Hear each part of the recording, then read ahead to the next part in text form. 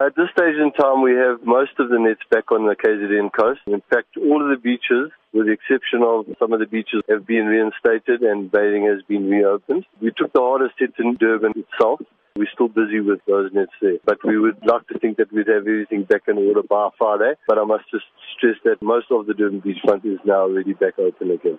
And which are the beaches that remain closed? The ones that are closed still in Durban are basically all the ones north of Suncoast Casino. So it's Suncoast Casino, Country Club Beach, Laguna and eThekwini beaches. The rest of the Durban beachfront, which is the majority of the beaches, are all open. Is it known when these beaches will reopen? We expect to finish later this morning, or otherwise certainly by tomorrow afternoon everything will be ready for the weekend. Those beaches that are still closed are the non-popular beaches, and they're only utilised really during the holiday season. So the stress of getting them open is not as much as the beaches that are already back open again. The South African Weather Service says there's a strong possibility we will in the future again experience the massive waves seen on the Durban beachfront on Sunday.